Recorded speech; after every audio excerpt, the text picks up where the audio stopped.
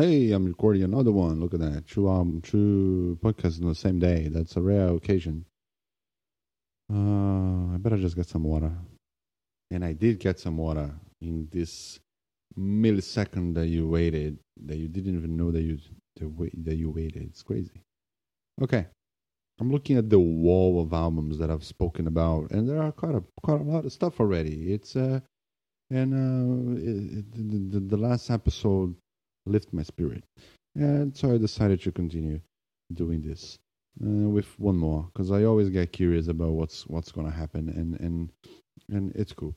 It's a cool thing, and I probably have a bunch of records that I fell in love recently as well that I need to update. I probably should have a check. I've been loving Floating Points. I've been loving Rival Consoles. Fred again doesn't leave my life. It's all the time that I listen to it. It's absurd. And I've been loving John Hopkins. A bunch of like electronic music albums. John Hopkins, I even talked about it. I talked about Immunity in like one very early episode that I can see from here. And I've been loving Singularity.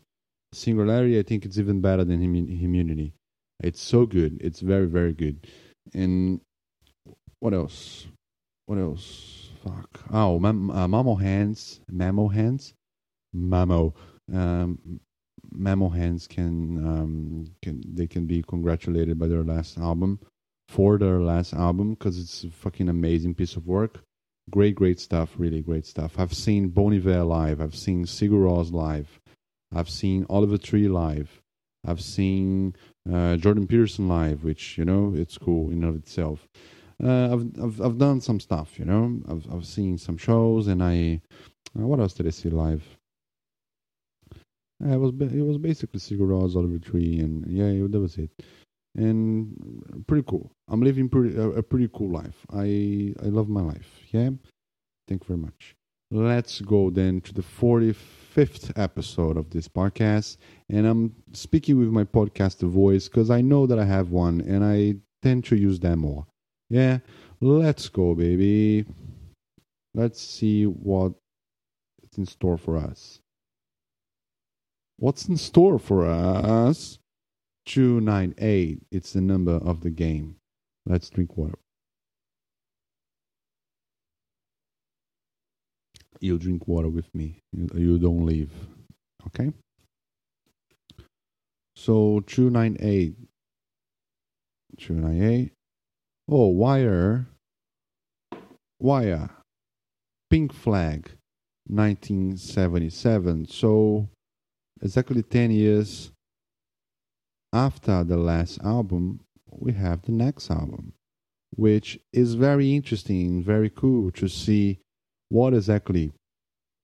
Let me stop the podcaster voice, seriously. No, it's okay. We'll continue with the voice. No, it's interesting to see after 10 years what the music panel, like the music environment became. Pink Flag by Wire. It's probably one of the best, like straight up punk albums, and one of the most influential punk albums that there is. I know that you can obviously say that Ramones was very influential, and Nevermind the Bollocks, and television to the extent that it can be. I think that's true ahead of its time to say it's influential, but it still was to a lot of degrees, that particular record. The first Talking Heads, obviously very influential to the college indie rock sort of thing that happened in the mid 80s, but this particular one influenced the particular breed of punk, and a particular breed of punk, and what punk would eventually become. Because punk as punk kind of faded by 79, 78, 79. It was a very short-lived movement, and purists say that, I mean, I don't know, The first Clash album was Clash, of course, can be listed towards the influential albums and all that. I think London Calling can be can be can be pointed as the end of punk in a way, because after that, there was the explosion of like simplicity and do it yourself sort of thing, right? With the Ramones, with even Wire, with Sex Pistols, but those two mainly, right? The Ramones and Sex Pistols in both front ends of America and the UK. But then, like real musicians, or like not real musicians, but people with a little bit more ambition on the compositional side of things, and with the packaging side of things, they said, "Oh, why not explore this to a little bit more, with a little bit more depthness to it?" And then your Joy Divisions, your the Cures, your Smiths, and your Television Now, which I do believe Marquee Moon at least is a post-punk album. You shouldn't call that album punk, and necessarily. I don't think that's a very So you have that very short-lived outburst of new methods and new a totally 180 in terms of how music is perceived and produced in American culture and music culture, world, like generally everywhere. And after that, you have like the hangover from that. It's the styles that I think are actually worthy to talk about more, because they do have more meat in their bones, right? Because punk in and of itself, it's cool and all, but I'd rather talk about stuff like Wire, stuff like Talking Heads, and stuff like things that have some more imagination to it. It's very similar to the first forays within hip hop. The very early 80s stuff, they can be somewhat rough to consume. They can be very repetitive. They can be very, very, very focused on the rapping in and of itself.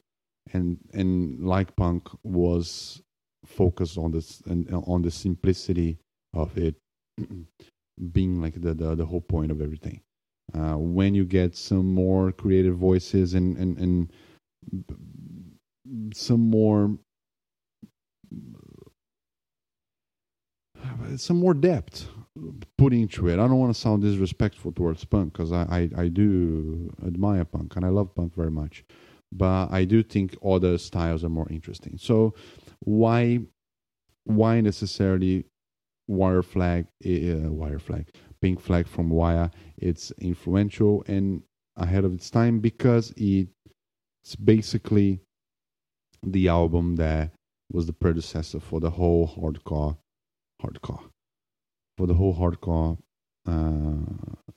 thing that happened in the 80s and the 90s, and everything that came after this album has to pay the respects to whoever did. I don't know the names of people that did the album, but they have to pay respect for what happened here.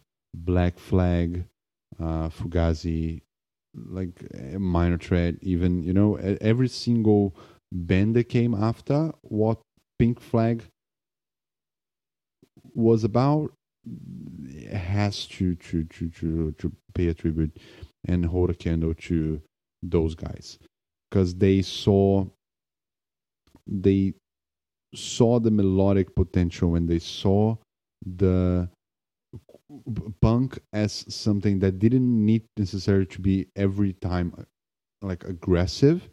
It could be emotional, and it could be quirky as well. So I think that's the two main things that Wire put into like the word, right? The ethos of punk music is the addition of like a more quirky sense of humor and a more broad sense of what songwriting could be within punk, and more melodic approach to things, which eventually became what the hardcore would lean very much into it to just develop itself on the later years of the 80s, and it really did. If you grab like Repeater from Fugazi, which is a 1991 record, right? It was released 31 years ago, which is exactly my age. You can trace exactly what was going on to Pink Flag. You know, they were very, very ahead of their time in the in their way. I think it's commonly known as the most influential album in terms of what hardcore will become and emo music will become, and everything in between, and you know, and after. They were the responsibles for, you know, of course that you can find all the time, you can find, oh, but Stooges was also very proto-punk. Velvet Underground was also very proto-punk. You can always trace back and back and back and back and back, right? It's kind of how it's, but in a matter of perspective, you can say that, oh, okay, so what kind of what the Strokes did for garage rock in the 2000s, Wire did to the hardcore and also post-punk, although not entirely traceable to in post-punk, but within hardcore for sure. It's a very, very early on, and the earliness of it, it's what scared us the most, right? Because it's very, very early. It's 1 year after the first Ramones album. The guys were already putting forward what would the next 10 years of that genre would be, right? And this is quite special. Okay, I definitely ran out of steam because I don't want to keep looking up and seeing like, oh, this track is good, this track is not good. I don't want to overflow with the thing. So I might just do another album, and just, you know, I think that's a cool idea, right? To start making like multiple albums in one episode. I don't know. Let's see if I get some. Oh shit, sorry. Let's see if I get something good there. Again. Oh, 198. So 198. That's 100 before. All right, I was listening to this literally today. I swear to God, I was listening to this because I've been seeing like a lot of memes. I should I talk about it? I don't know. Okay, let me think about it. Let me have a think.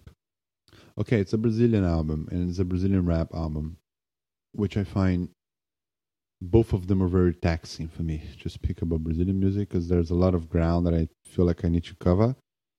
And in a way that, you know, with non-Brazilians, it's kind of hard to see if everything is clearly see if everything is coming true the way that I would like to. Okay. Let me talk about it. If I feel like I'm not making, you know, if I'm not giving enough justice to the album, I will stop. So the record, it's from an artist called Sabotage. Sabotage is the correct pronunciation, even though it's a English word. And the title of the album, it's Compromisso, which translates to rap. It's a commitment, which is one of the songs and one of the most interesting and very good songs on the album. I was listening to this today. It's amazing how much of a coincidence that is, right? So I often come back to this album because I think it's the best Brazilian rap album that there is. I will definitely show this to someone that doesn't know anything about it and wants to at least out of curiosity check, you know. And again, keeping on the Brazilian theme because I've just talked about Frank Sinatra. It's a album that, I mean, you have to understand Portuguese to fully comprehend, because within the beats, you know, with the beats themselves, it's just not something that it's run of the mill 90s production of East Coast rap.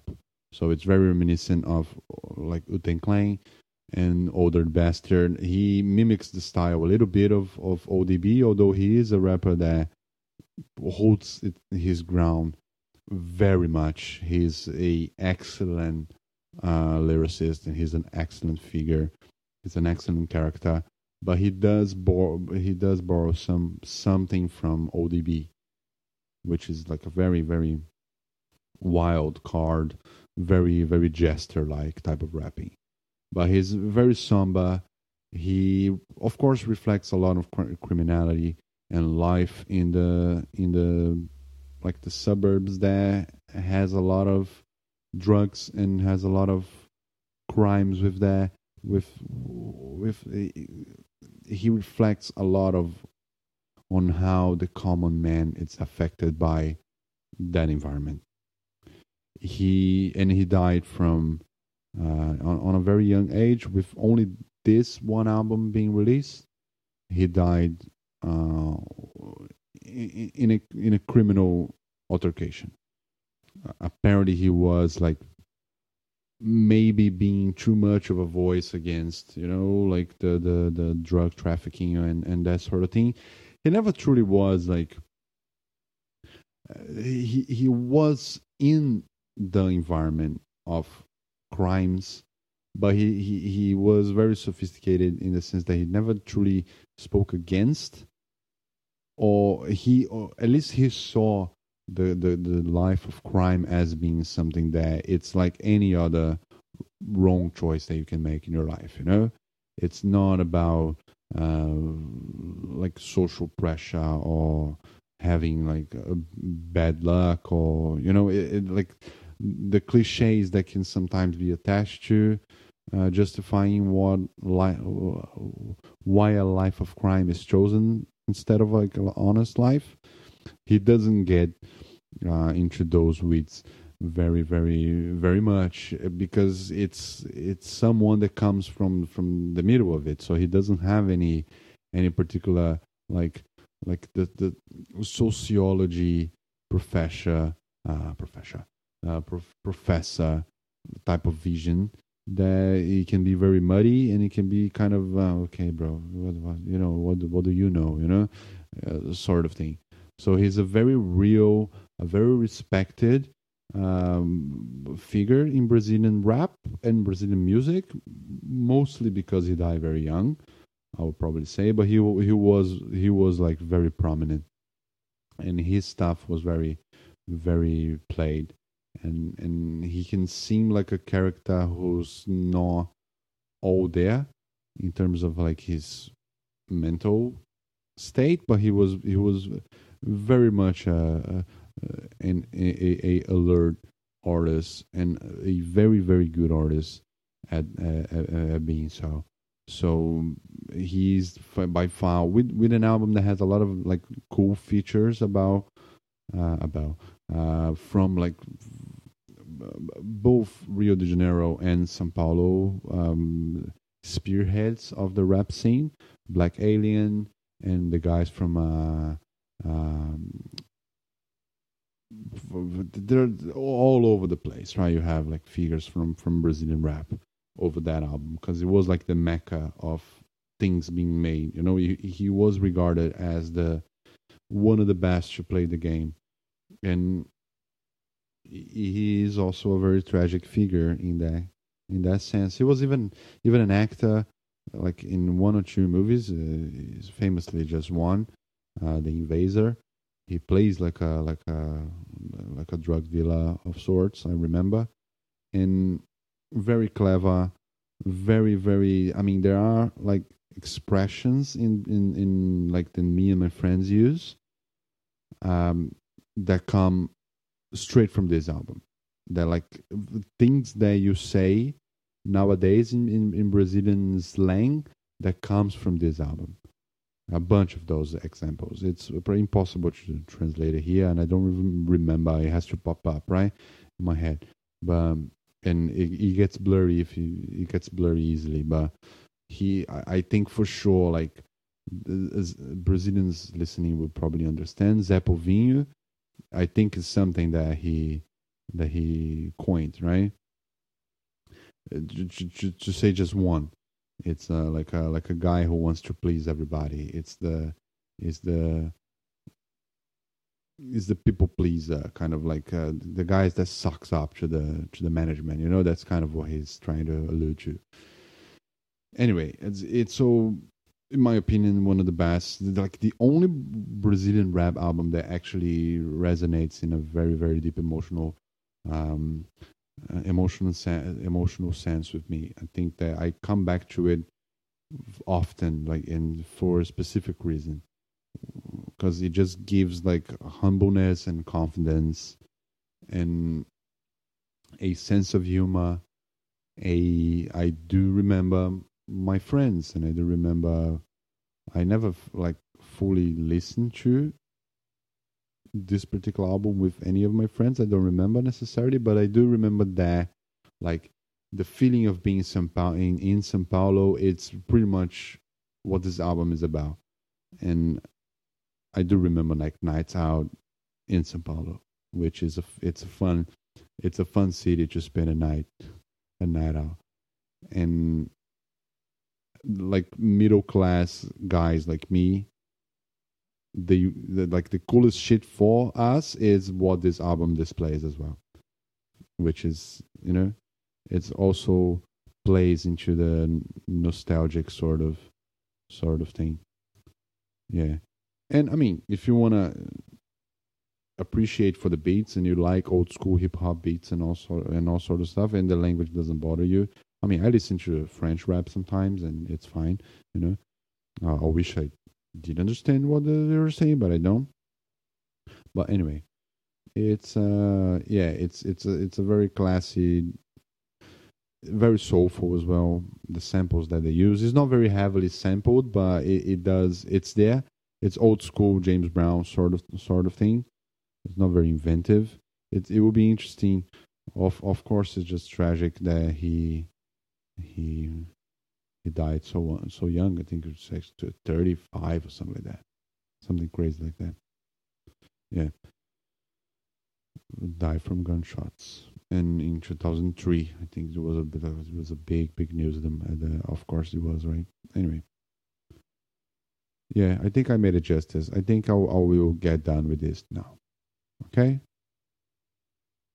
Yeah, this will be a duo episode then, because both.